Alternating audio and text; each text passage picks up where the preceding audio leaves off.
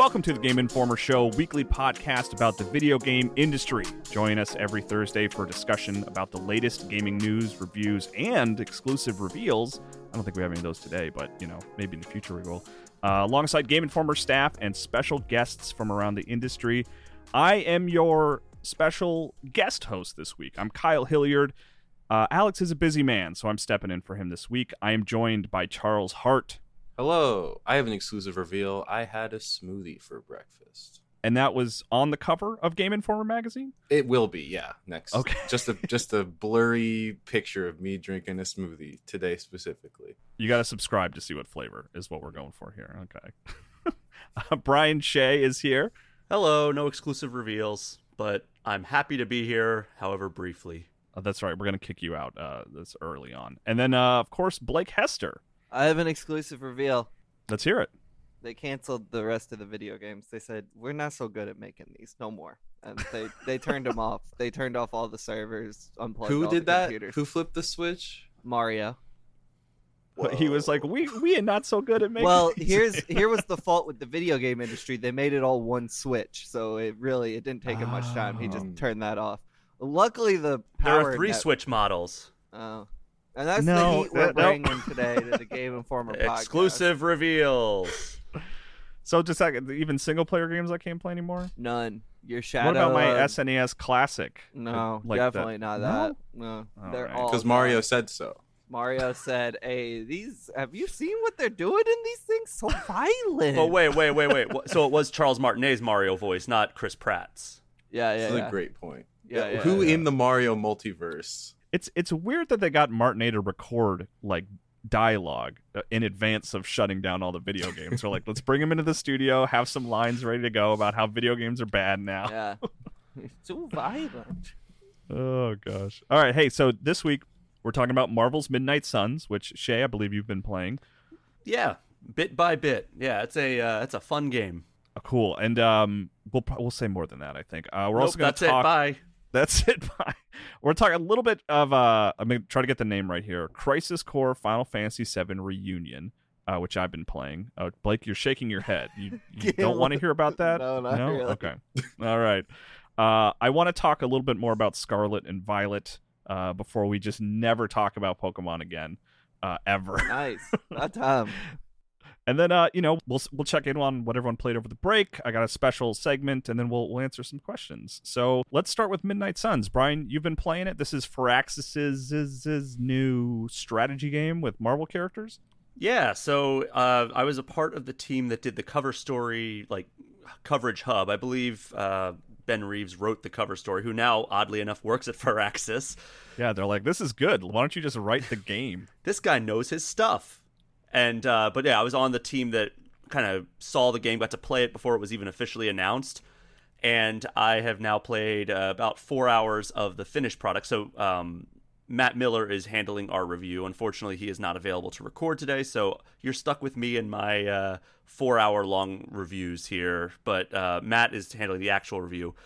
But with Midnight Suns, they're taking kind of like it's half like the XCOM formula, half like card battler, where like every character, like you have a hand of cards, you draw cards each turn, and you have a hand of cards. Each one has like certain energy that you can use. It is kind of interesting that this comes out on the heels of Marvel Snap, which also uses kind of like the card based, and you have energy that you can use. But each character has different like number of actions they can do over the course of their turn, and then as you complete certain actions, you build up heroism, which can be used to unleash certain attacks that require heroism. And it's all like, positioning based and turn based strategy, and yeah, I'm having a really good time. But outside of the battles, which I think the battles are probably the highlight, but there is like this like social element where you build friendships, because you're playing as like a custom Marvel character that you've created called the Hunter. And it's like this ancient character who had defeated Lilith, who is like kind of the mother of demons that Hydra has resurrected as the main antagonist. And basically you are brought back to life by a team consisting of like a lot of the supernatural heroes. So you have like Magic, Nico Minoru, Blade. Wait, you said Magic? Yeah, Like, that's just a... Magik. She's actually an X-Men character, but she uses supernatural abilities. But it's a bunch of like supernatural side of the Marvel universe, but also there's a lot of the iconic characters because theoretically they want to sell copies of this game. So there's Iron Man, there's Captain America, there's Doctor Strange, Spider-Man, Wolverine, and a few others that I won't spoil. But yeah, I'm having a really good time with it. You can go around and like they're basically in between missions. You can go around in this abbey that is in there, and that it's like this big like haunted mansion type of deal, and everybody's staying there. And you can go and hang out with the Marvel heroes that are on your team and build friendships. And the stronger your friendships, the more effective they are in battle. If you max out their friendships, you get like exclusive abilities for that character that they can use in battle. So there is some utility to the friendship component and like the social elements of it. But from what I understand, you're playing as the Hunter. Is yes, that your name? It's a customizable character, everything from gender to looks, but like it's not like a super in-depth character creator. But are you like walking around like yes. third person? Okay, that's not like XCOM, because XCOM is all about just like, it's like bouncing menu-based between like sections of the base and stuff. Yeah, kind of think like Mass Effect Normandy in terms of like the navigation, but not like, I don't know, it's not, so far at least, it's not that in depth of like going around and like having that many nooks and crannies to explore. Like in the Normandy, there were so many different rooms you can go in. This one, it seems like there's a few different rooms. There's like an outdoor area where like you'll find like Blade and Captain Marvel and Ghost Rider training, and then there's like the indoor area where you can go to Iron Man to get like new gear crafted, or like you can upgrade other gear with like different enchantments by going to Doctor Strange. So like there's also like a hangout area where you can go spend time with people, and like there's like little cutscenes where you'll watch a movie, or you'll play, there's references to NBA 2K, oddly enough, because this game is published by 2K. So, like, that's one of the... Wait, what is the reference to NBA 2K? Well, that's one of the activities. About microtransactions and stuff? They should, because that's all that game is turned into at this point. But no, they're like, one of the characters early on makes an argument, like he's like playing, he's like, oh yeah, when you're down by X amount of points in the fourth quarter, and da-da-da-da, and like, obviously that's the only sports license that 2K holds, so they're not referencing I'm Madden. fascinated by this. Which character? You're being secretive about it. This was the new Ghost Rider, Robbie. So he's like Ghost Rider is talking about NBA 2K in his human form, yes. Okay. But yeah, Nico right. always wants to watch movies. I don't know what movie. I haven't gotten super deep into it. Like, it's still introducing a lot of the main characters. I know there are some characters in the main cast I have not met, just based on my time with the game and like marketing. So I don't know how long it'll be before I meet them, but I've put about 4 hours into it, and I have a good feel for at least the gameplay loop, and I've completed probably like 5 missions so far. There's a lot of like dialogue and everything that you do go through, and I've gone through a lot of like the tutorials around the Abbey. So there's there's a cool story behind it with like, Hydra kind of bringing this demon thing back to life, and it's trying to take over the world now, and there's a lot of like villains in the Marvel universe getting corrupted. So like, we've seen Venom is this corrupted version of Venom that you have to fight, that's like under the control of this demon god woman thing. So on the spectrum of fighting a bad guy versus fighting a portal in the sky, we're on the bad guy spectrum of the Marvel sort of storyline. We are fighting bad guys, yes. Okay. Do you have a favorite Midnight Sun? Is there any who either in battle or just in interacting with that you're like, this is a good character in this game? Oh man, Blade is fun because there's certain moves have a quick ability where like it like you look at the card and you can see like, all right, well this will have like knockback damage, or like, so you can knock enemies into like obstacles or into each other and like deal extra damage, or like inflict status effects. Like I knocked a Hydra minion into like some sort of like electrical thing, and it stunned them for that turn, or it deals extra damage if you hit them into like an explosive barrel or something. But the quick designation on a move means that if you KO an opponent with that move in that turn, it does not cost an action. So that allows you to take extra moves, or extra actions, which is really helpful. And Blade has a few of those, as well as some other cool abilities that like apply like bleed to characters and stuff like that. But Captain Marvel's Blade gives pretty... bleed? Blade gives bleed? Blade gives bleed. Blade gives bleed. It's very difficult because I couldn't say it right. It's very difficult to say now that you're saying it out loud. But yes, Blade gives bleed. And Captain Marvel's pretty strong, but the Hunter, I'm not a big fan of the character of the Hunter because like they're just kind of. Well, you created it, Brian, so this is your own. I didn't create their personality, but like they're just kind of stoic. They're just kind of like the blank slate of like the player avatar. It's not really like a whole lot going on with their personality so far, anyway. But I enjoy like Tony Stark and Doctor Strange going back and forth on like, you know, tech versus magic and things like that. And Tony's obviously like way out of his element because he's like all about like technology and not magic. So like there's all like he's like kind of like unsettled being in like this mansion that is obviously very haunted. So yeah, there's fun. Are you playing on a grid? Are you moving spaces, or is it like, are we talking more like Mario Rabbids? I think it's kind of like Mario Rabbids Sparks of Hope. Like there's obviously like it's more freeform. It's not grid based. Okay. But yeah, you're like moving a cursor around and you can only actually move one character per turn. But then the actions aren't really based on proximity. So like if you wanted to attack a guy from across the map, you could. But if you're wanting to like get away from like an area of effect attack that like, so Venom has an attack that's like takes one turn to charge, but it shows you like, hey, anybody in this circle is going to get hit by this attack. And so I had 2 of my 3 characters in that circle. So I had to be like, all right, well, this character can probably absorb that attack. This character's pretty low on health. I'm going to move them out of there. So you have to kind of be strategic in that regard. But usually the positioning is more based on like, all right, well, can I get knocked back into something, or am I going to be attacked by an AoE attack? Is this out? Do you know? It is out this Friday. It's out this Friday. Okay. And Brian, you have to choose right now. Midnight Suns or Mario Rabbids for 2022. I mean, I've played so little of each. Like it's hard to like really make your decision based on your limited experience with both games. I mean, I like Marvel. Mario, there it is. Marvel stuff I like a lot, but I think Mario Rabbids might be the more sound strategy game. But again, I've probably put the same amount of time into both games. Like I think I played like 4 hours of Mario Rabbids, and I've played about 4 hours of Midnight Suns. Because my time has basically been Street Fighter, straight into Street Fighter for our cover story, straight into Sonic Frontiers review, straight into Pokemon for review. So I have had very little time to play any of these games. It's just like here and there. Right. But you said you wanted to talk Pokemon. I do. You know what? I let's transition to Pokemon. Let's do it. Two things were interesting to me.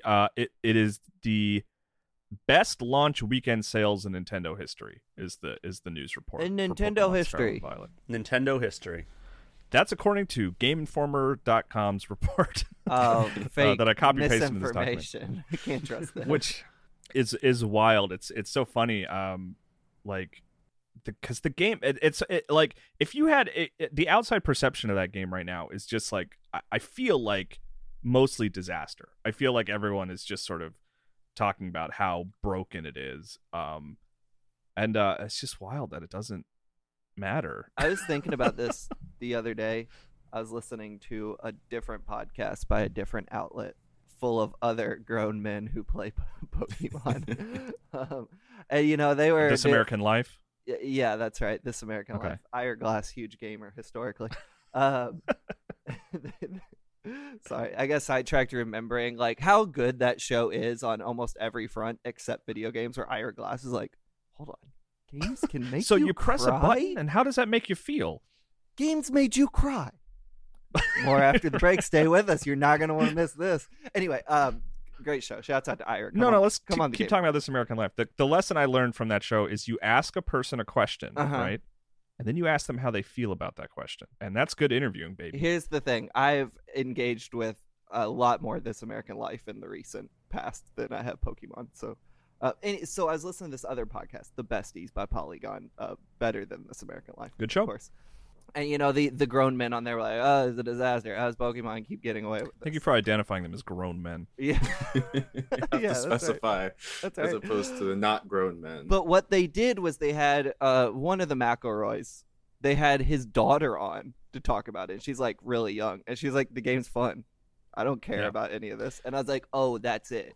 Like for us, it's like, oh, how could they release something that's so broken? And for their audience, they're like, Monster is fun and cute, and it's like, Yeah, like does it actually matter? It's like, yes, it probably does. You shouldn't release a broken product, but also like, is the actual target demographic, which is going to make up the most of the consumer base, if they don't care, does it really matter? It's like a weird ethical dilemma. Well, here's the thing. The reason I even wanted to talk more Pokemon, which is funny, is like we've talked about on the show quite a bit, and my reaction has kind of been like, I've run into some problems. But it's Pokemon, it's fun.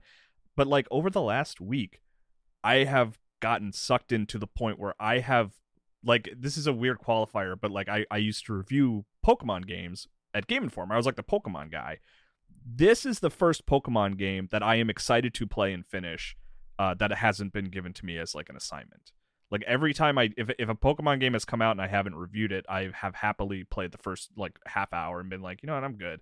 But this one, I've been really having a good time with it. I'm like really kind of surprised. I guess that's what I'm curious about. As someone who's not gonna play this game, I'm not a Pokemon man. You're a grown man. Yeah, I'm 28. Listeners at home, no time for these children's games.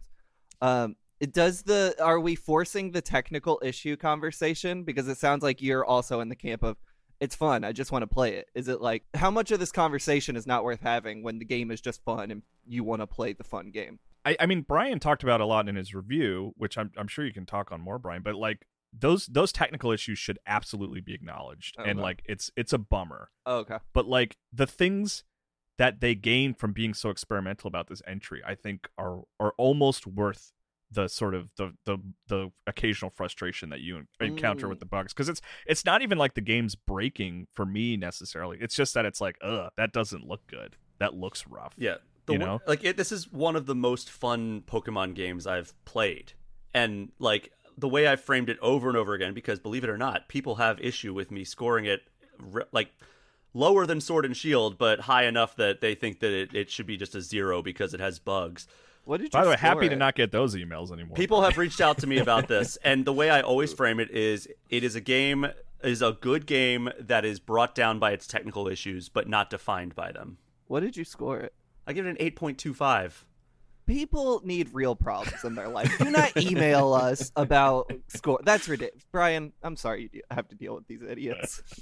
But I stand by that score because, I mean, it's easy to look at a highlight reel of glitches on Twitter and be like, oh my God, this game is so broken. But, like, it has a lot of technical issues. It's not, like, a very polished game, and it got docked for that. But at the same time, I'm not going to just sit here and ignore, like, I didn't have a freaking blast with the game. Like, it's some of the most fun I've had all year with video games, but as a critic, I also have to acknowledge those bugs, and hence why I brought up that it's maybe it's probably the least technically proficient Pokemon game ever. And they do need to fix that stuff. Like, the pop-in is terrible. The frame rates really start chugging in some places. And there was one Pokemon that killed me, and I was like, come on. Get out of my way. Like, literally killed you, and now you Literally have to be killed you? resuscitated, That's and now not a you're hosting legitimate the Game criticism. Informer show.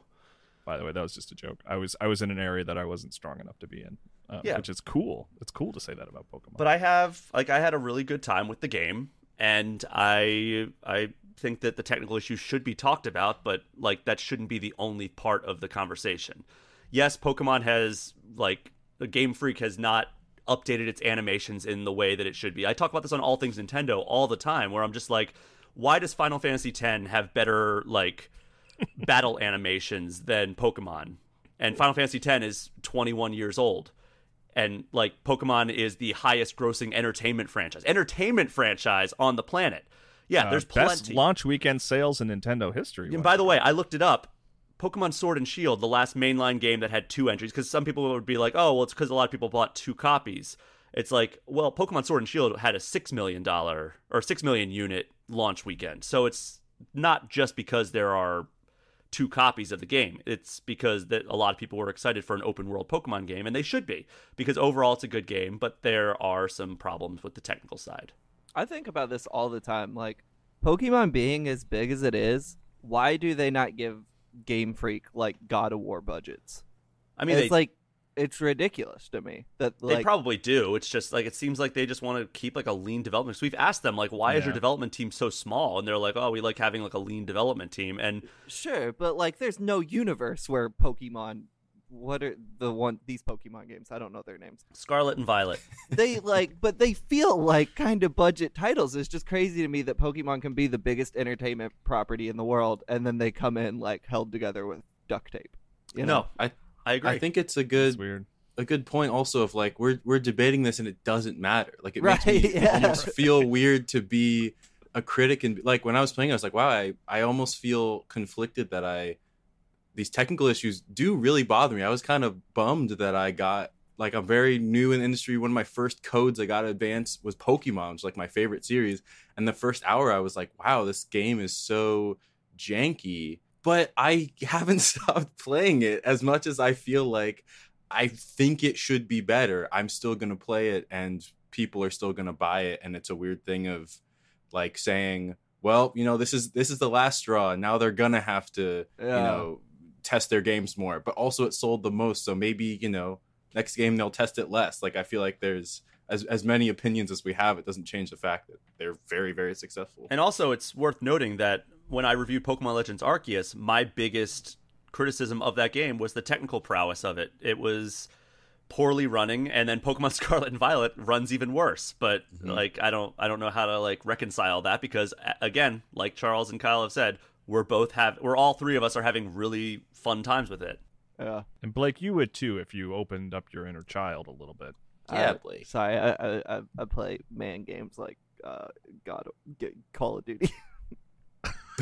God of Call of Duty. I'm playing God of Duty. God of Pooty. Oh. Well, anyway, Pokemon, kind of broken, kind of great. Also sold a lot. That's the sort of the thesis statement of that discussion. Yeah, what do you think Game Freak cares more about? What critics say or them dollars, baby? What do you think they're concerned about? I mean, I don't think they care what we say, but Right. I bet they care about general reception. Right. You know, like I bet those, like I would think that they take that to heart. I mean, speaking with them on occasion, you know, there's when I did the history of the series with them, Masuda talked about like one of the toughest times for them was when they saw a decline in like the popularity ahead of like the release of the next game, and that kind of stuff scares them. So, but yeah, the scores, I don't know. Do they care about that? Who knows? I mean, unless there's like, again, some bonus tied to like Metacritic score, because, you know, remember there was a time where a lot of developers and publishers were doing that, but like, I mean, outside of that, I don't think they do that anymore. It seems like that has fallen by the wayside, or at least not as publicly advertised as it once was. But yeah, I think money is the main motivating factor for all these companies, so I think you have your answer right there. No, they're making it for the love of the game, for our entertainment. The rapper, the game? That's right. They all love the game, and they're wanting to make him happy. Exactly. As long as he's happy, they don't care what the fans or the critics say. The love of the game. Brian, do you want to peace out? Yep. You want to head out? Not a moment too soon as I start talking about mid-2000s rappers.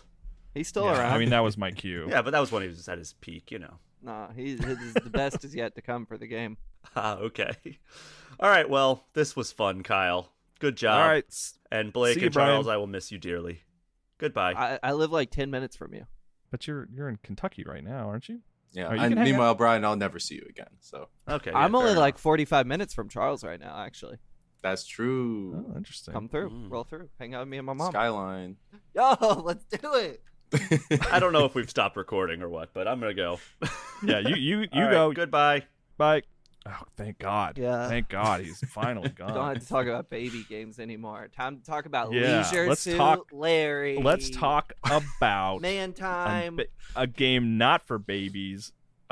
Crisis Core Final Fantasy VII Reunion. That's for man babies. I That's for- love an unnecessarily long title so much. I need you to know You're not going to like him much longer working with character counts. At That's Games fair. Max. Yeah, you're gonna get I really know- creative coming up with acronyms for video games. I know all of the titles of the Fast and Furious movies. Never seen one. I've seen Hobbs and Shaw because I thought it seemed stupid, but like just the fact that it's so convoluted is so endlessly fascinating to me. Of like, why can't it just be 2 and 3 and 4?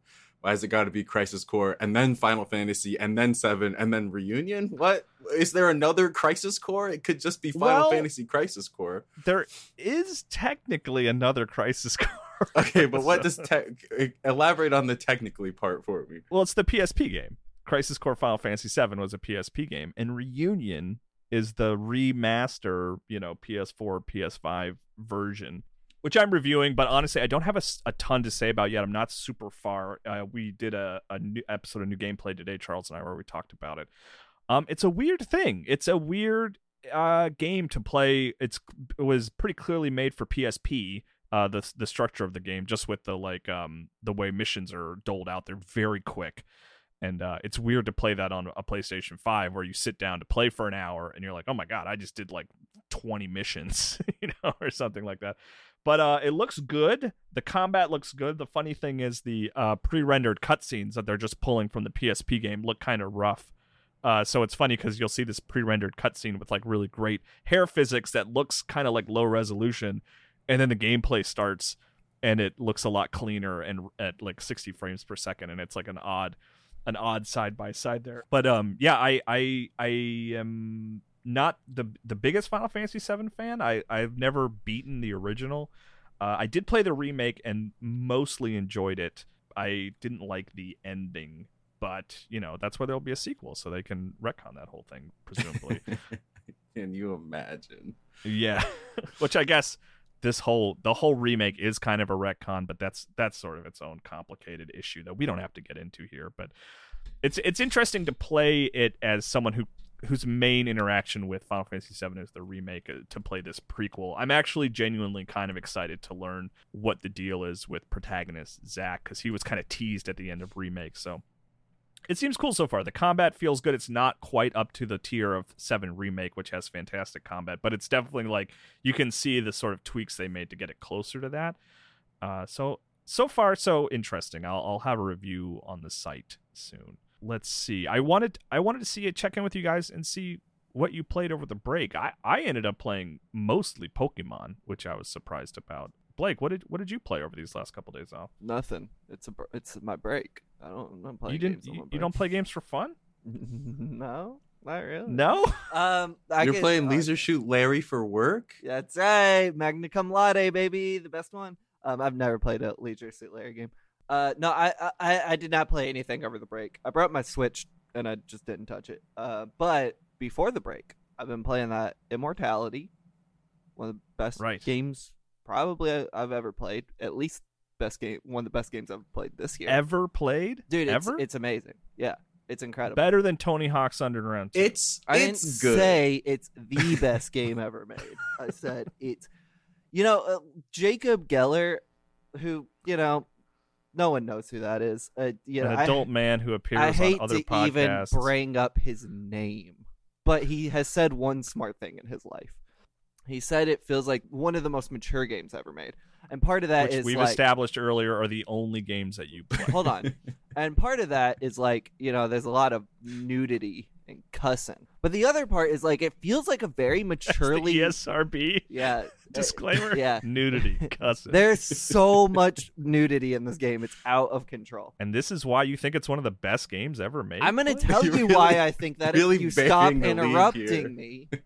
Another part of that is it is a very mature story that I feel like, honestly, even in your Last of Us's and your God of War's, fine games in their own right, they're not really mature stories. They're kind of just iterated old classical style stories, and this game's very obsessed with auteur theory and kind of performers' roles within creators' lives, and it's just a very interesting take on kind of passion projects and how people use each other in the name of art. There's a lot of heady ideas that I don't always think it's the most subtle with. Sometimes the game has the subtlety of a brick being thrown through the window, but it's also interesting that it's even tackling these topics, and the way the game is structured, where it is FMV and it's telling the meta narrative of 3 different movies all wrapped up in this other 4th story that you have to follow, and the way the themes of the movies and the game itself all intertwine to kind of unpack what Sam Barlow seems to think is the role of a creator or the abuses of creators and why we should dismantle these systems. Like, it's a very fascinating game to me. I think it's too damn long for what it does, but I am just endlessly fascinated with it. And I think the leads, all the actors in the game, are just out of control. I don't know any of their names to shout them out, but just, I don't know, go to the IMDb Man page. Engage is the Man main Engage. one. Yeah, she's great. I really like the there's a blonde guy who's really good. The main director. They're all great. It's awesome. And then other than that, I've been playing Call of Duty. Just multiplayer, I assume. Yeah, they have such an interesting business model over there at Activision Blizzard, where they put out, as we've established, Call of Duty is basically 2 to 3 games wrapped into one. And they always launch the campaign first, and I think that's interesting because it's always some of the worst garbage ever made. And then they follow that up with nonstop heaters, dude. The multiplayer, they put Shoot House in this piece, and if y'all saw me in Shoot House, you might fire me.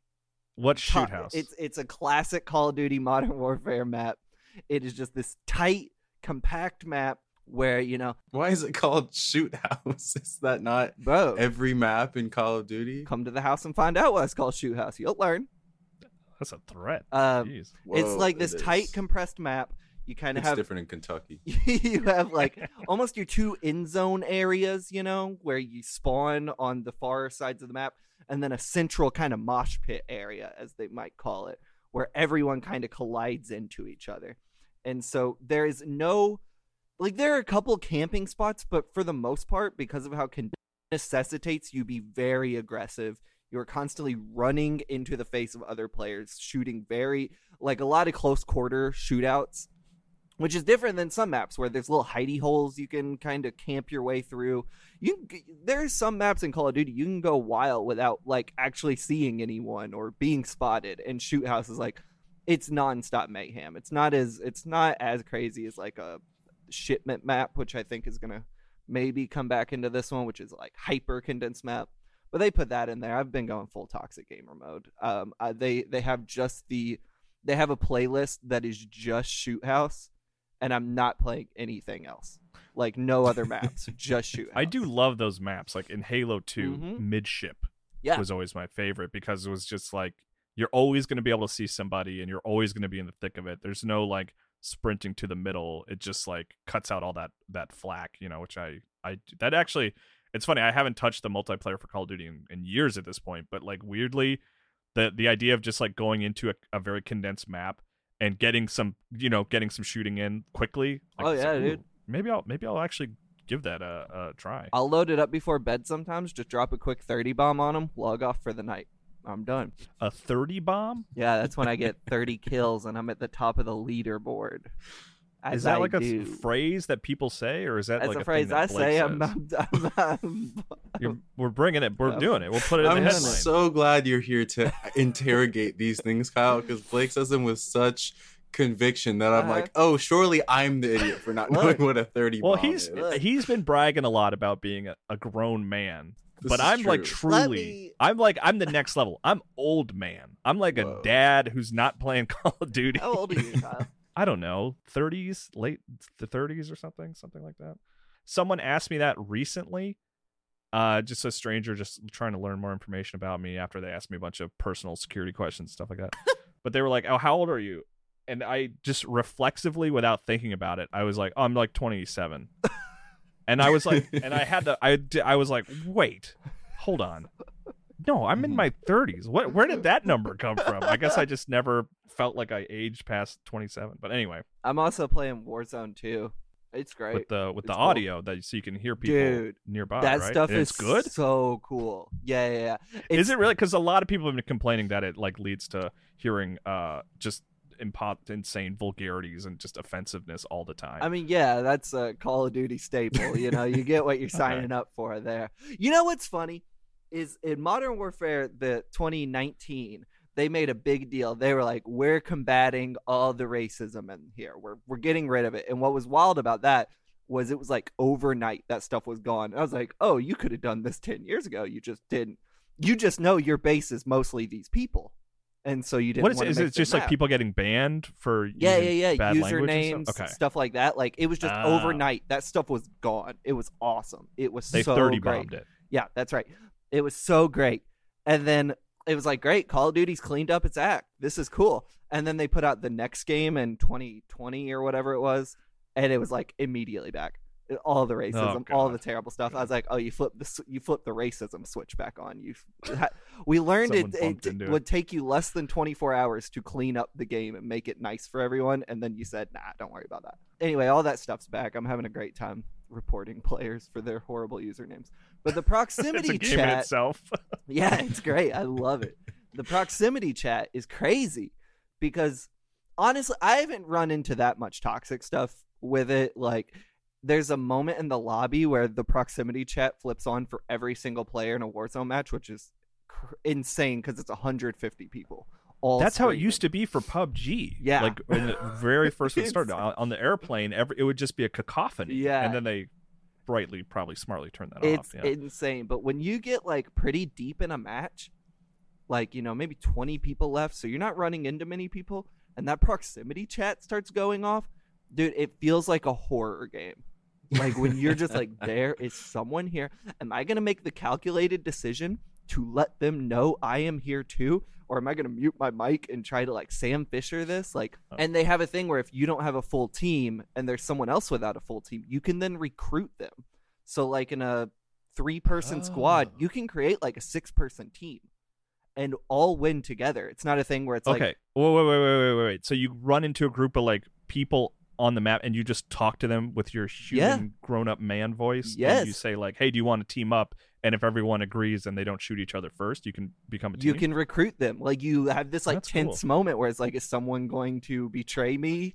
And if not, That's like wild. you recruit them and the game recognizes them as a team member, and then you don't have to ever turn on each other. Like you can win as like a 5-person squad in the 3-squad game mode.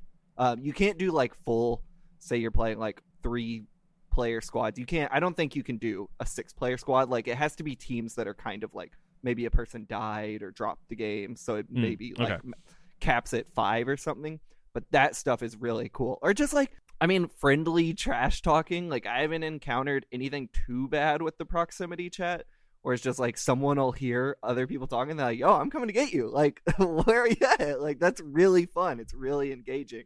And so far, it, again, hasn't been too bad. I'm sure a lot of people are running into terrible stuff. It's really cool. I think it adds a lot to Warzone, and I love Warzone. It's probably like a top 10 favorite game for me. And this has like completely makes it feel new. Like, and there's a bunch of like new features and mechanics that are also cool. But the proximity chat is the thing I'm like super into right now, and can't wait to get home and play more. I did not expect to walk away from this podcast kind of wanting to play Call of Duty. Duty's Honestly, I good. enjoy Call of Duty. I have a good time with Call of Duty, Yeah. but it's kind of lower on my priority list of games. But might have to play some Warzone 2.0. Call of Duty's good. Love Call of Duty, and it's free. Well, Warzone. It's free. It's free. Well, Warzone's free, yeah. Charles, did you play anything crazy over the break? Play anything crazy? No. Any average game experiences? Average game. Pokemon. I did beat Pokemon. We already talked a bunch about it, but the ending of that game is so wild, and I didn't expect it to be wild. And most of the game is like, very Pokemon tutorials of like, go here and talk to this person, now go in here and learn about the Pokedex or whatever. And this last one really feels like a mission in like a RPG. Like it I don't know, it feels so much different. And it was one of those things where I was so immersed in it, and then also Pokemon kept spawning inside walls and rocks. So every like 5 minutes, I would just be like, "Oh, that's right. This game is how it is." Wait, real quick, do you have to do every path to kind of get this ending that you're talking about, or is it like? You do, but it's not.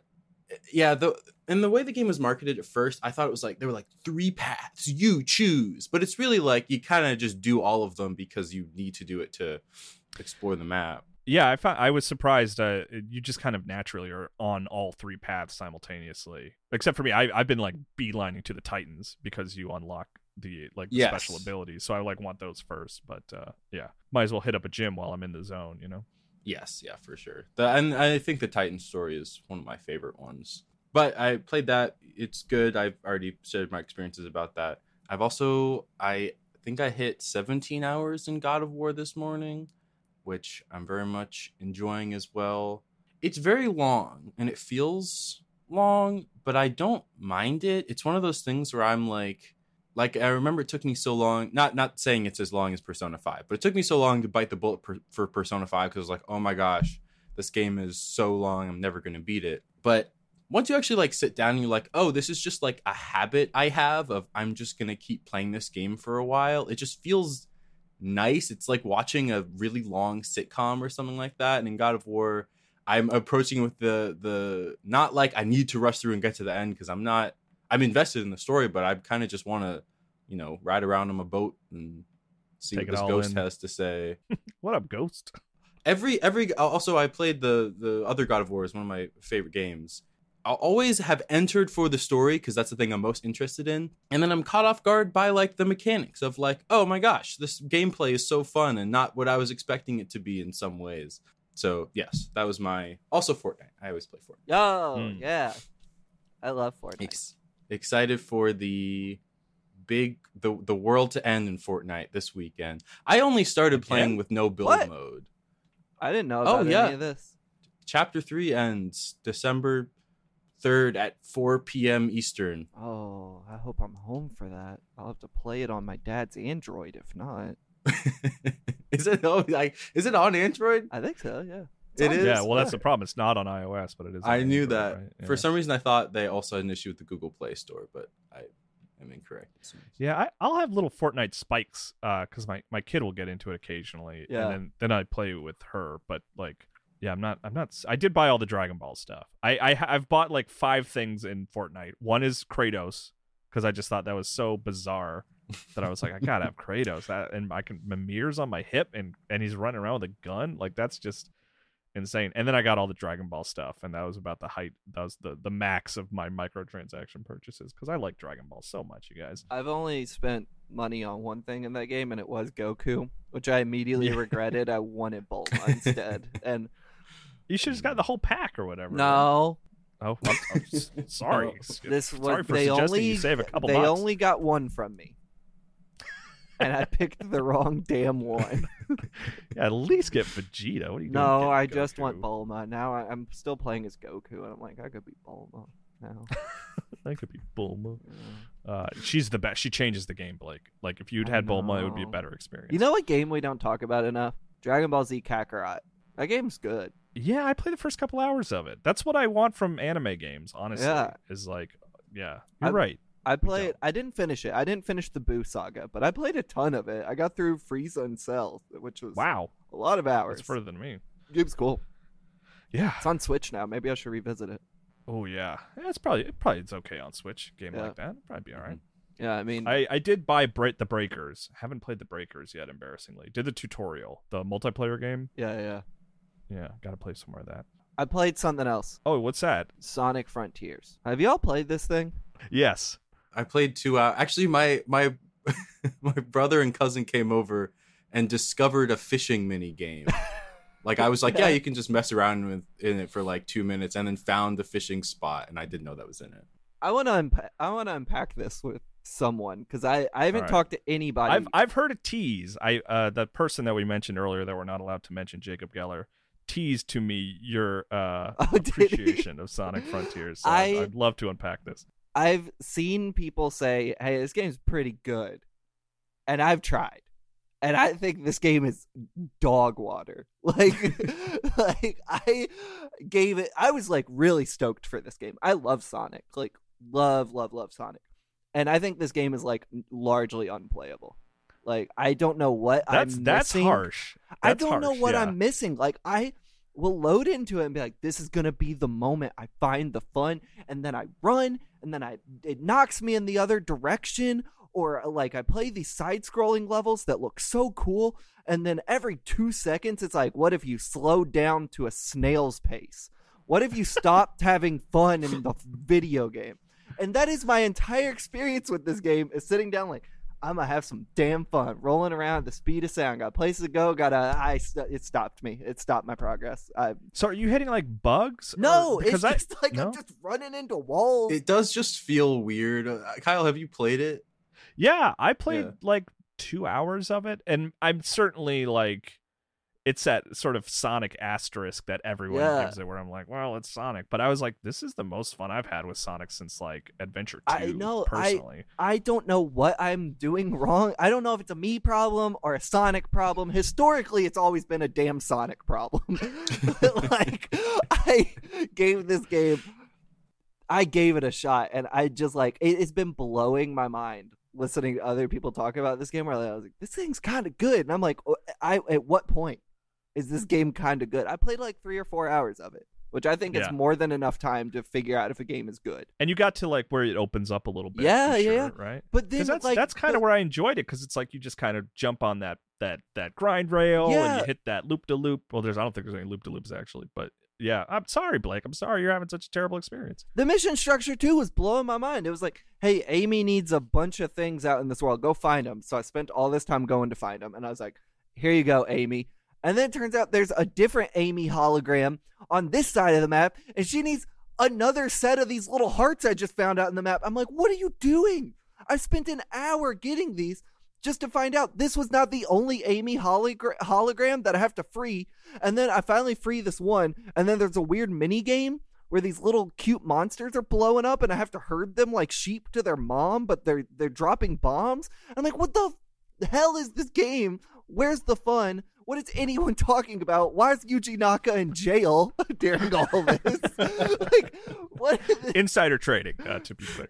It blew. I really had an odyssey with this game trying to find the fun, and I can't. But it's weird that Kellen Quinn does a song in this. He was really his band was. Who's Kellen Quinn? He's in this really bad band that like was really popular when I was in high school, and then I saw a video, and they're like, "This Kellen Quinn song's pretty good," and I was like, "Oh, it's not," but that's crazy. What was the band?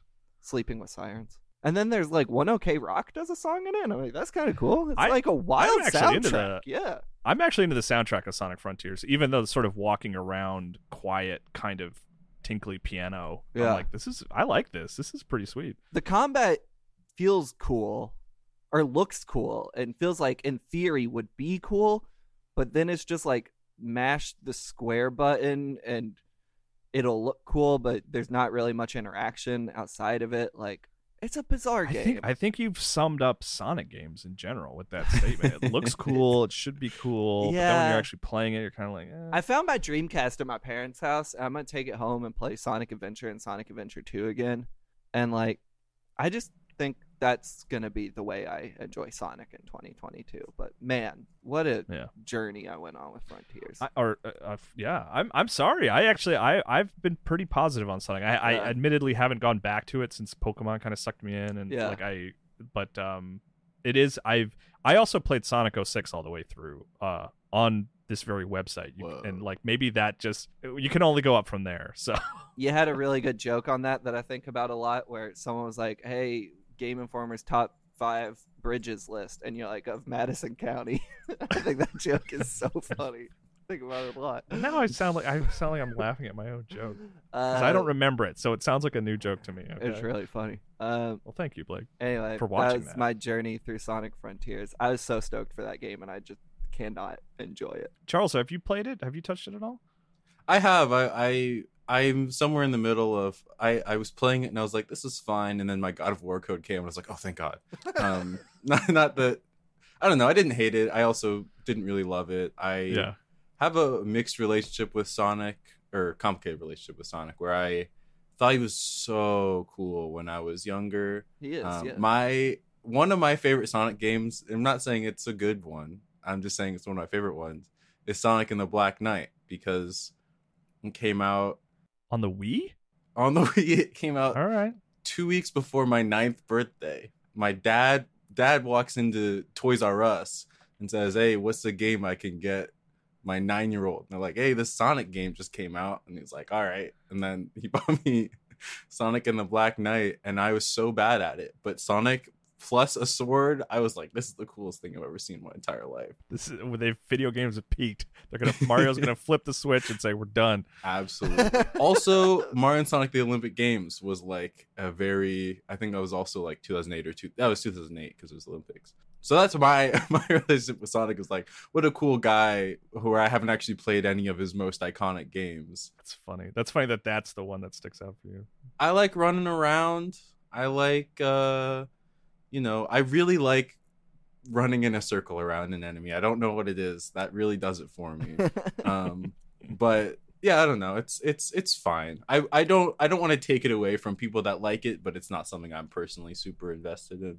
Charles, you gotta play Sonic Adventure, dude. I was thinking it's like the Steam's autumn sale ends in 3 minutes. Dude, go pick it up. I think it's like $4 on. You can raise your little chows and whatnot. I love the chows. If you have the Dreamcast, they show up on the little memory card screen. The VMU. Yeah, I that's what I'm most looking forward to playing this year is going back to Minnesota and playing Sonic Adventure on my Dreamcast. On this podcast, going to buy Sonic Adventure 2 because it is $2.50. Let's go. On Steam?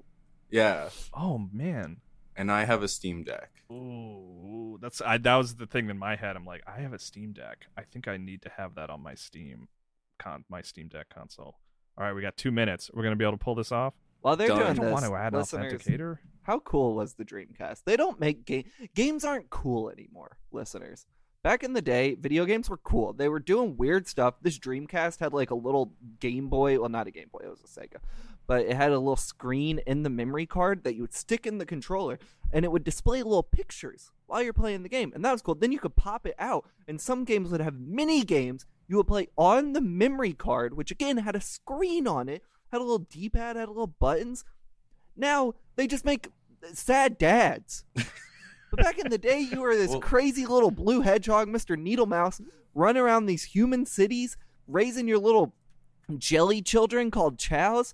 Then you could play Shenmue. Don't even get me started on Shenmue. This was the most out-of-control thing 9-year-old Blake had ever seen. Shenmue. You had to play this game one day at a time. Will Wright could never. This game you could watch me play it in full on this very website. I have seen it. You played it with Reiner. It was awesome. I love Shenmue. They had Space Channel 5 dancing game where you played this wild lady named Ulala. It was awesome. They just made a new one for PSVR a couple years ago. I haven't played that, but I think Matt Leone told me it was good. That's Marvel vs. Capcom 2. That's where I played that. Right. It was on Dreamcast. Power Stone, Sonic Adventure 2, Nights into Dreams. Sonic had a card game, Sonic Shuffle, on the Dreamcast. That game was cool too.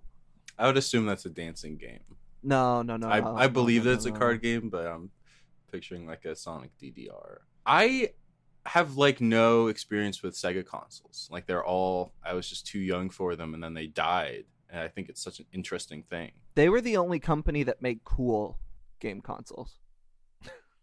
Like the Sega Dreamcast, which had Jet Set Radio on it, which had that song Birthday Cake or whatever that everyone loves. John Lennon's son, the bassist of that band, Chibo Mato. And they had a song on Jet Set Radio. Wait. Okay, no, this isn't important. But John Lennon named his son Sean? Yeah. Or are you making... Was that no, that's a real thing. You can look him up on Spotify. That's so silly. Yeah, he has That's like if I had a son and named him Charles. He has like a huge body of work. He was in Chiba Mato, which is this like wild Japanese group. I think one of them went on to be in the Gorillaz or something. And then he had a solo career. He had a song called Dead Meat that was pretty good. And it's just John Lennon's son, Sean. It's just the wrong name. I don't know why that bugs me so much. Yeah. I mean, I know Kyle. Your kids' names are Shile and Gryle. But... That's right. Lyle. Right. Yeah. All right, guys, keep vamping. I'm trying to buy Sonic Adventure 2 on What Steam. else was on the Dreamcast, man? The Dreamcast. The wild thing about the Dreamcast is all the people who came out of it. They were doing crazy stuff. There's a really good Archipel documentary about the Dreamcast. I recommend finding. It's like a 2-part documentary series. They interview all kinds of people. I think the Rez guy, they talked to him. I think they talked to Nagoshi from RGG. Well, he's not at RGG anymore, but he was working with Yu Suzuki's team. He did like the racing game Virtua Racer. He worked on Shenmue as well. Okay, shut up, Blake. I was able to purchase Sonic Adventure 2. And RGG in a lot of ways feels like the spiritual successor to a lot of what Suzuki was doing during the Dreamcast era, which I feel like is kind of overlooked because RGG tries to downplay the Shenmue connection, but Yakuza just Shenmue sequels as far as I'm concerned. Okay, Blake, I have a new segment for the show What's that up? I jokingly discussed with you, and you Yeah. said, let's do it, half jokingly committing. So there's a new segment. Alex gave me the keys to the podcast. Okay. So this is a new weekly segment that he has to Weekly? do moving forward. Yeah. Whoa. Okay, you guys, I have a whole spiel right now. It's time for a new segment. Blake Hester has bad opinions. A disclaimer before we begin this segment: there is no such thing as a bad or wrong opinion. Yes, there An is. opinion is just a representation of how you feel about something. There is no objective wrong or right when it comes to analyzing art. It is entirely possible, however, to disagree with someone's opinion or to have an opinion that is not widely held by the larger population. This segment is only called Blake Hester Has Bad Opinions because it is a catchy segment name, and I fully acknowledge that the thesis is functionally broken from the outset. Okay. This week's topic: the late 90s new metal rap rock band whose debut album $3 Bill Y'all featured a rock cover of the hit George Michael song Faith. Yeah. Limp Bizkit. Limp Bizkit. How do you feel about Limp Bizkit, Blake Hester? Jacksonville's own. Limp Bizkit. Fred, Wes, and the boys. Oh, Limp Bizkit's awesome. All right. And I'm ready to talk about this. All right. You know, all these crusty old men in their 30s, 40s. I guess in my dad's case, in his 50s now. They're like, oh, new metal. It was so bad. It's such a bad genre full of all these stupid dudes. Anyway, I'm going to go listen to Nirvana, the most boring band that's ever existed. New metal is so interesting for kids my age because when you were growing up, your parents were listening to all this grunge stuff, which largely sounds the same. Pearl Jam, Silverchair, Nirvana, Soundgarden. Like, all good bands in their own right. Like, there's some standouts in that. Like, Pearl Jam whips. Like, that band's rad. Silverchair is awesome. Nirvana sucks. Hole is clearly the better band of that whole thing. Foo Fighters has wiped the floor with, you know, Kurt's memory. It doesn't matter anymore. But new metal, I feel like back in the day, you had all these boy bands and girl bands out. Like, music was so sterile and, like, just like, it was just the same garbage over and over. And then new metal came out and just sonically was so different and so interesting. Yeah, a lot of it has aged really badly. Like Limp Bizkit, like Limp Bizkit, yes. Limp Bizkit, like, has said their whole thing was very tongue-in-cheek. They were sarcastic. But I think Fred Durst pretty quickly bought into his own persona. But musically, the stuff was, like, so far ahead of its time in terms of, like, where metal would go and where hardcore would go in terms of, like, down tuning and 7-string and, like, breakdowns and using whammy and octave modulation. It was like 2 decades ahead of its time before, like, Sworn In and all those bands came out, and Varials and Knocked Loose, which all of them would cite, like, yeah, Slipknot, Limp Bizkit, like, they were massive influences on us. I think for a kid growing up then who, like, was interested in music that wasn't just like Backstreet Boys or NSYNC, which were great in their own right, but, like, wanted something different out of music, when you heard something like Korn's Follow the Leader or the one before that, I can't remember, Issues, or Limp Bizkit's Hot Dog Flavor Water, and you heard to be clear, Issues came out after Follow the Leader. That's right.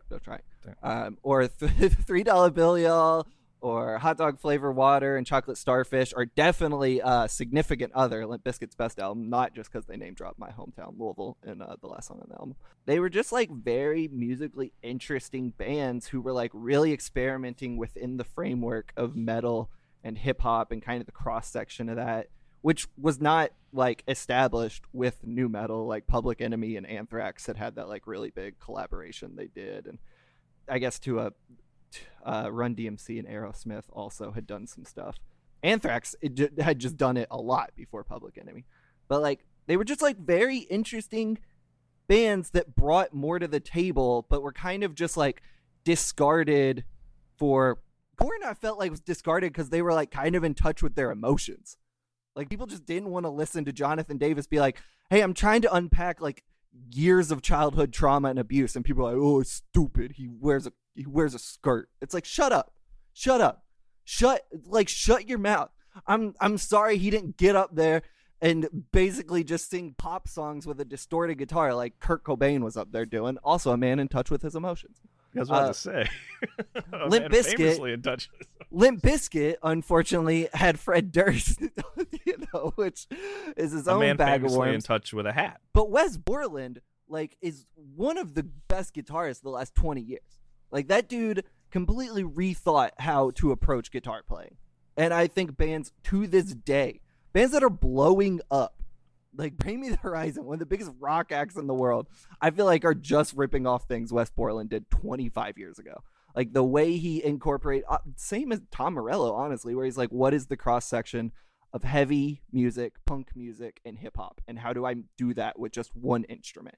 How do I mimic samples? How do I mimic the rhythm sections on a guitar? Like, that stuff was so far ahead of its time. And it's like, yeah, and Fred Durst is also singing like, I came into the world as a reject. You know, it's like, whatever. That doesn't matter.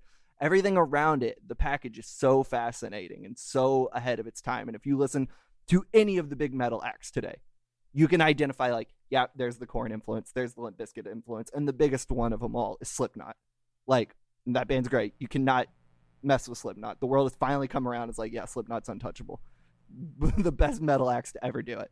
But like, I think equally as important is like what Limp Bizkit was doing, what Korn was doing. I mean, Drowning Pool to a lesser extent, maybe, if you kind of Sepultura as well, Jesus Christ, in terms of bringing like kind of more traditional music into it, because I think they were South American and they were using a lot of their home base as an influence. Or Armenia with System of a Down, like they were incorporating a lot of like Armenian influence and kind of like their home, where they came from, into that music and finding new niches within metal. That's why nu metal is one of the best genres that ever existed. It's one of the quietly most influential and most important genres of heavy music. But it gets thrown under the bus because Fred Durst sang a song about Nookie. Like, that's it. That's it. Like, everything else was so interesting. Yeah. We got it. There you go. And that's a good opinion. That's our segment where Blake Hester tries to explain why his bad opinion is a good opinion. Limp Bizkit, the most important band of the last 2 decades. Here's the best nu metal records, as far as I'm concerned. They're all your standbys, no surprises here. Significant Other by Limp Bizkit. That album is so sick. Issues was really good. I like that record. Iowa, probably the best nu metal record. And Toxicity, though that's not the best System of a Down record. Toxicity is definitely not their best, but I think by the time they hit Hypnotize and Mesmerize, they were less of a nu metal band. There's a Pokemon, spoiler alert if you don't want to hear about different Pokemon, there's a Pokemon called Toxtricity. Oh, that's cool. In Scarlet and Violet. Mm-hmm. And then a modern nu metal record that was really good, The Death Card by Sworn In. That was a good record. And it was Toxtricity is from Sword and Shield, by the way. Oh, thank you, Charles. The Toxtricity of our city. Those are all the standbys. Just listen to those. Good stuff. Cool. Well, tune in next week we got to figure out a new weird opinion for Blake to have, for him to talk a lot about. Nu metal is so I feel like now. I stumbled upon something you've really been needing to share. Yeah. You didn't have an audience for. Are you all on my side now? Are you like, yeah, you guys is good points? You spoke a lot about a lot of things, and I still could not name a single Limp Bizkit song. Yeah, I feel like I'm too young for this conversation. They have that song "Break Stuff." You've heard that one. It's just one of those. I'll say this, Blake. After this, I will go and listen to some Significant Other, an album that I admittedly listened to a whole lot when I was younger. Oh, that record's so good bass, great bass on that album. I think it's Trust. I think it's the song Trust. That one's I like that one a lot. Hey y'all, your editor, Matt, aka Stormageddon here, popping in really quick just to say that, in fact, Blake Hester has good opinions and that he is 100% correct on this specific opinion and topic. But now, back to the show. Cool. All right, so we'll finish up here, and we'll do a handful of questions. You guys ready for these? Yes. Yep. Okay, so Matt Stormageddon from the Discord asks, what is one game that came out this year that you are excited for, but no, you won't get to play until next year? For them, it's Midnight Suns. Blake, you're going to hate me for this, but it might be Immortality for me. Yeah, you're going to look like a fool when we give it Game of the Year. I have it downloaded on every platform I can, right? I have it on my phone. I have it on my Xbox. Haven't started it. Don't realistically know that I will this year. Not from like lack of interest or anything like that. Just like I don't know. What about you guys, Charles? Do you have one of those? Mine is probably Midnight Suns. I've kind of had time to get around to everything that I wanted to get to this year. Midnight Suns I'm like kind of interested in, but not like crazy about. But yeah, it's probably my answer. You got one, Blake? I mean, I respect Matt thinking I'll play any of these games next year if I don't get to them this year. I probably won't. But Sonic Adventure 2 is now on this list. Hyper Demon That game seems cool, but I'm probably not gonna play it. I haven't installed, Hyper but Demon. it's probably just not gonna happen. And there's Okay. no universe where I would play it next year instead. So that I thought I was gonna play Metal Hellsinger, but like I just don't like that genre of metal enough to like That deal with it. subgenre. Yeah. And Too there was one more, mainstream for Blake and I. Signalis. Oh yeah, I played This- Signalis. this was- too. This was the week. If there was ever a week, I was gonna play it, and I have not started it. So that's probably it. That was one I started just randomly. I was like Mhm. going through Game Pass games. I was like, that looks interesting. And I started it, and I was like 3 hours in all of a sudden. I was like, oh, guess I'm beating this one, which I did. That's how I felt about Immortality, is I booted it up and I was like, oh, Marcus talked about this last week. This might seem interesting. And then I like I was gonna go grocery shopping to get stuff for dinner, and my girlfriend was texting me like, hey, you ready to go? And I was like, we're just gonna DoorDash. I don't feel I'm too Oh, yeah, I've invested had in this those, right yeah. now. No, we're ordering Um, tonight because I've started yeah. playing this game. Yeah. Let's see. Jadonkadonk from Discord asks, it's beginning to smell a lot like video games. Certain basement smells remind me of the original StarCraft. What are your nostalgic smells that remind you of gaming? It's beginning to smell a lot like video games. I read this question and I immediately had an answer, which kind of upset me about myself. Is when I was a kid, I've talked at length about it. The first game was Lego Star Wars. My brother and I would sit at the family computer, and it was right by the vent. So when it was in the winter, it was hot air, and when it was in the summer, it was cold air. But something about the combination of like the computer exhaust smell with the AC is like instant Lego Star Wars. And I haven't gotten it since then because I don't sit in this specific combination of areas, but that's my Right. smell. Yeah, mine is actually more temperature than smell. When it starts cooling down, I feel like, oh, it's time to play Assassin's Creed. I don't know why. It's when they come out. I guess so, yeah. Mine is this basement I'm in right now, which is my parents' basement because I'm back home, which just smells like, I don't know, a normal basement, finished basement, like carpet, dog, because we have a bunch of dogs. And it reminds me of Yakuza games because the first place I played Yakuza, which is my favorite series, was here. Like you played the original PS2 one? No, it was Yakuza 0. It was was it? my Okay, first okay. one. And then right around that same time, because they came out the same year, I played Nier Automata, which was like a very big game for me. So I feel very wistful about those two games when I'm kind of in this basement. Weirdly enough, thought about that before hopping on this call, and I didn't see the question. Like, it was just a coincidence walking down here. I think I've played every Yakuza game I've played in this basement. Are you behind it all? Did you finish Like a Dragon? Like, can you only play it while you're there? I played like a drag. I played Lost Judgment in Minneapolis, but Oh, okay. but I Minneapolis played gets all the the B tier yeah RGG sorry. game. Yeah, I just want the weaker ones. But yeah, Cool. try that. Ace Killick, Cody Gibson from the Discord asks, was there a game this year that gave you that childlike feeling of awe and wonder? And if it wasn't this year, then what was the last game to do it for you? For maybe a weird, I don't know, maybe it's not a weird one, but like God of War is one of those games that's like, if I ever, you kind of come and you kind of wane, it's like, I haven't found a great game to really suck me in. God of War is always the one that like brings me back, and it's like, oh yeah, this is why video games are so good. It's stuff like this. So, and that happened again with Ragnarok. Mine, predictable, given my last answer, is Lego Star Wars: The Skywalker Saga.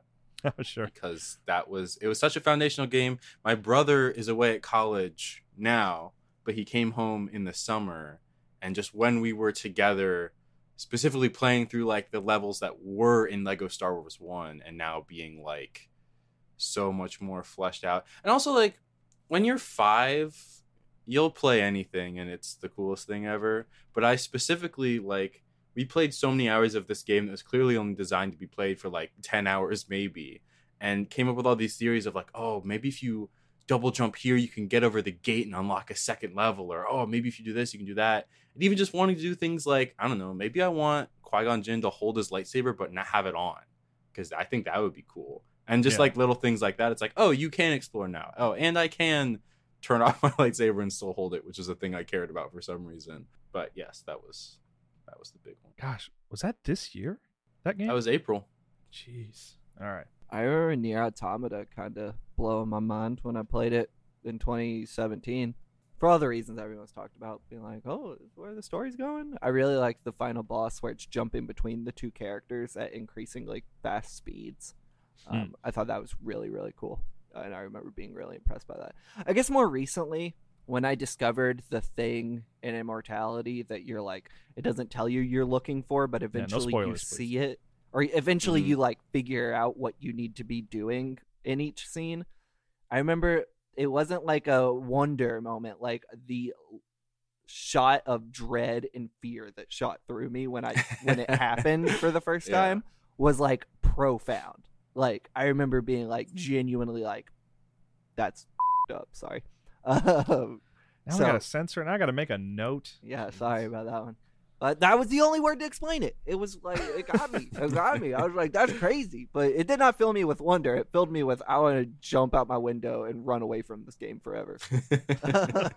But Nier Automata, I remember being like, this is wild. This is a wild thing. And then you find out he's been doing that for like 15 years throughout every game he's ever made. And it's like, okay, well, whatever. All right, let's see. JHerb24 from Discord wants to know, how do you take your coffee? What's your Starbucks order? Iced Americano, no cream, no sugar. Did you used to work in a coffee shop, Plague? Yeah, 5 years. Okay. Right up the road. Okay. Heine Brothers on Blankenbaker. Gotcha. Okay, because I remember when you were an intern, I remember you telling me about that. Because I think I was asking you questions about iced coffee or something. I'm not the biggest coffee guy, but in the last couple of years, like I like just a nice iced coffee with milk. Kind of keep it simple. I have like a insatiable sweet tooth, but not with coffee. It's weird. I don't really like sweet coffee, but I will eat candy until I explode. At Starbucks, I get the most basic drink, which is a tall caramel macchiato, which you could also use to describe me as a person. I'm a tall caramel macchiato. When I'm at home, I will just do black coffee, and then I have like French vanilla creamer with just like a little bit of that and no sugar. That's my... If I'm like out, if it's like an event, I want like a sweeter coffee, but if I'm just at home and I'm trying to survive and wake up, then it's close to black. I do also a matcha iced tea from Starbucks. I'll get that too. That's fine. It's decent. They also wanted to know, JHerb, follow-up question, favorite indie game of the year so far. Tinykin for me. Really loved Tinykin. Took me by surprise. You guys have any? Mine is Tunic. Tunic is...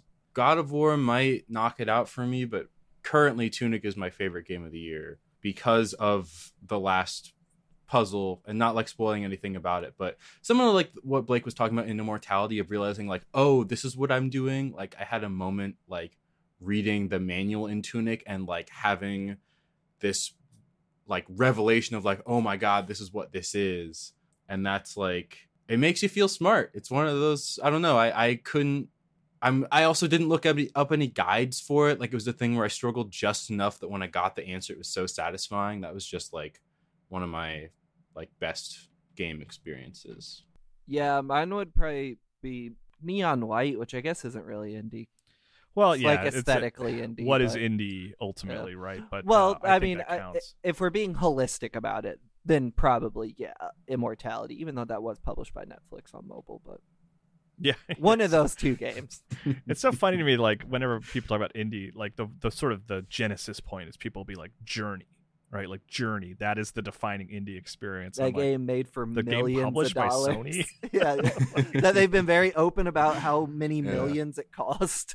Yeah, I mean, which is it does have that kind of, there's something about it. There's an aesthetic. It's more an aesthetic than an actual like definition. Cell shaded is indie. Wind Waker is my favorite indie game. So indie. Yeah. All right, here we go. Just do a couple more of these.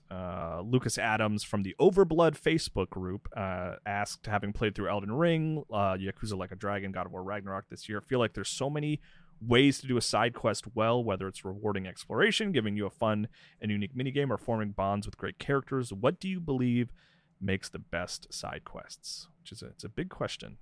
The ones I can easily ignore. I don't do side stuff in games. Don't. What about even in Ragnarok? You didn't do side stuff? There's really good side stuff in Ragnarok. Absolutely not. You're missing like crucial character moments by skipping all that. You didn't find you didn't save the whale or the giant jellyfish in the sky. I did do the jellyfish, actually. Yeah, that's side quest, man. That's good. That's you know good what? side questing. No, you know what drives me crazy is when games force their side content on you. Here, you know what? I'm writing this down for Blake has bad opinions next Okay. week. Blake Great. doesn't like side quests. Great. Just have a running doc of every time Blake says something someone doesn't like. Of like, I don't like what he said about oranges. It's going in the document. I love oranges. RGG games do this constantly where they're like force side quests on you. You'll be walking around and then it'll stop you and you'll hear that little guitar ditty and you're like, oh, God, here we go. I got to read through 9 hours of text just to be like, I'm not helping you. Don't give it its own. If it needs its own separate tutorial, my eyes glaze over. Like if it's like there's a board game you can play in the middle of this, RPG. I'm like, not for me. But like if there's actual like character moments, right? Because that's the best thing for me. Is like it's not necessarily like important to the story, but important to character building. If you can pull that off, then it's like, yeah, make it worth my time to do for sure. I guess I did a bunch of the side stuff in Persona 5 Royal, so I like side stuff that gives me a sweet girlfriend. A sweet virtual girlfriend. That's maybe a bit problematic when you consider the age difference. You have an answer for that, Charles? What makes Yeah, a good side quest? I agree with the character moments thing. I actually just did the whale thing in God of War this morning because I remember you had mentioned there was like a really early side quest that it's wild that people might miss. And I actually went back and did it, and just at the point I was at in the game, some things had changed, and I was surprised that like it was clear that if I had done it in the moment, some things would have been a little different than how it shook out when I was at there in the certain game. I know exactly what you're saying. That's interesting. Yeah. And I thought that was really cool That they account for that, right? Yeah, yes. That's wild. But also, I think it has to. I think there's different camps of this, right? Like I don't like really like delving into like an open world map and doing everything unless I'm like done with the game and I've decided I want more of it. Like there's games I'll go back and I want 100% it because I like it so much, but I'm usually just really into the story. So something I really like is in like the Spider-Man games where you're in between a mission, he's like, all right, I got like an hour to kill. Let me do something. Where like it doesn't feel like sometimes in God of War, it doesn't make sense to me that Kratos would not go and do this really important pressing thing he's doing right now and be like, actually, I'm going to go to this other realm and check out these birds. See how many birds I can hit with my axe. I don't care about these people that might die. That's always like a suspension of disbelief thing for me. Yeah, it's a very video game thing.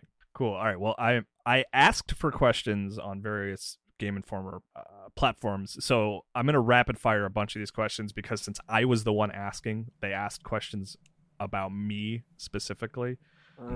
So this is Nick Rees from the Overblood group asked a bunch of things, and maybe you guys won't even know what I'm talking about. I don't know, but why did you use the van in the replay showdown? I used the van because I thought all the cars had the same stats, and I didn't think it would matter, so I thought it would be funny to use the van.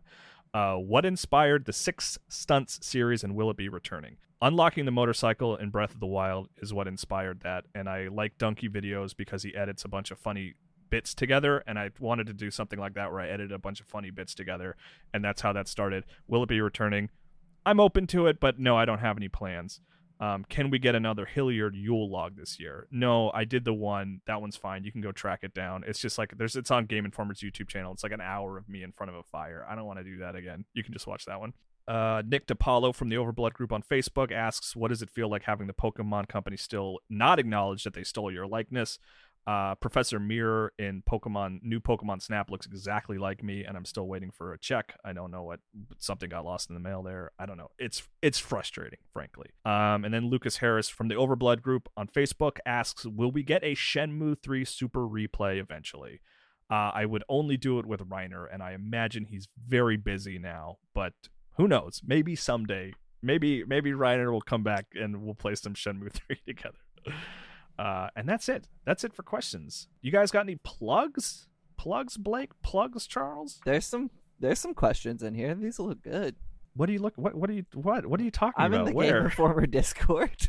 Oh, okay. We'll save them for next week. We got to wrap up. These are for the replies, but I want to answer this one. This one looks good. All right. Make it quick. Don't give me a Limp Bizkit okay. monologue. Sorry, JHerb24, who asked this for the reply section. Maybe you'll get multiple answers. Do any GI editors have a cover story they dream of writing? Isn't that a good question? It is a good question. Yeah. Yeah, I can't skip that one. Kyle. Oh, you want me to answer it? I want us all to answer it. Oh, Tears of the Kingdom, I guess. Come on, dream bigger. That's like, there's a pretty good chance that might happen. Oh, I like a Playdead cover. Whatever Playdead's working on next. I don't know if we would. Playdead is like the upper echelon, I think, of indie we would consider. It might, maybe. You know? Yeah. But yeah, to talk to them would be amazing. I would want. I don't think I would get it, but Spider-Man 2, big Spider-Man fan. Just learning about that'd be so cool. Also, freaking. And again, I don't know if this hits cover story levels of public intrigue, but Earthblade is the next game that the Celeste people are making. I just want to that'd be know cool. all about that. I don't know. I've turned down cover stories, so now to think of one I would want to write is hard. I thought you had a pressing answer to this. And that was I know why you're the one. like, I was trying to wrap up the podcast, and I you're just like, like the idea of the question. What if we made a video game of Blake Hester has a bad opinion? I wish we would do more covers that weren't previews. I know that's our business model, and we have to do it. Games that have already come out, or just like we've done the VR thing. Cork did that PlayStation oral history.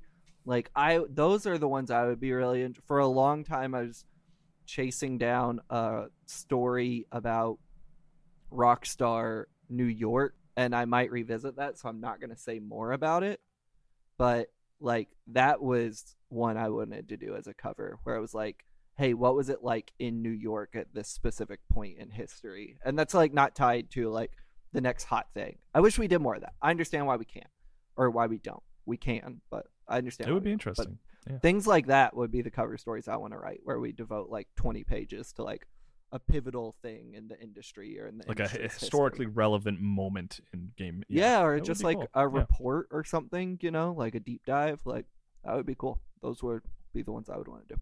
Well, Blake, you ceded your plugs time to a question that you didn't even want to answer for some reason. I did want to answer it. I answered it. I gave my answer. Follow Charles and I on Twitter, and Hive, I guess we're on there now too. We're not going to share the names. You just got to go track them down. Do your best. You'll figure it out. Yeah, you'll figure it out. Follow me at Radmir on Twitter. No, don't, because he wanted to ask about questions. I told you don't get a plug. All right, here we go. Let's see. Make sure to leave us a review wherever you review podcasts. You can also find us on Discord, and you can send questions to be read on this very show there, as we've proven today. And if you need some help joining that Discord community, our contact information is pretty readily available. Our email addresses are public. We'll help you out. You can send us an email, and we'll forward you to Alex or something like that. And speaking of Alex, he should be back next week. He'll get the podcast back on rails. He'll eliminate my weekly segments that I established.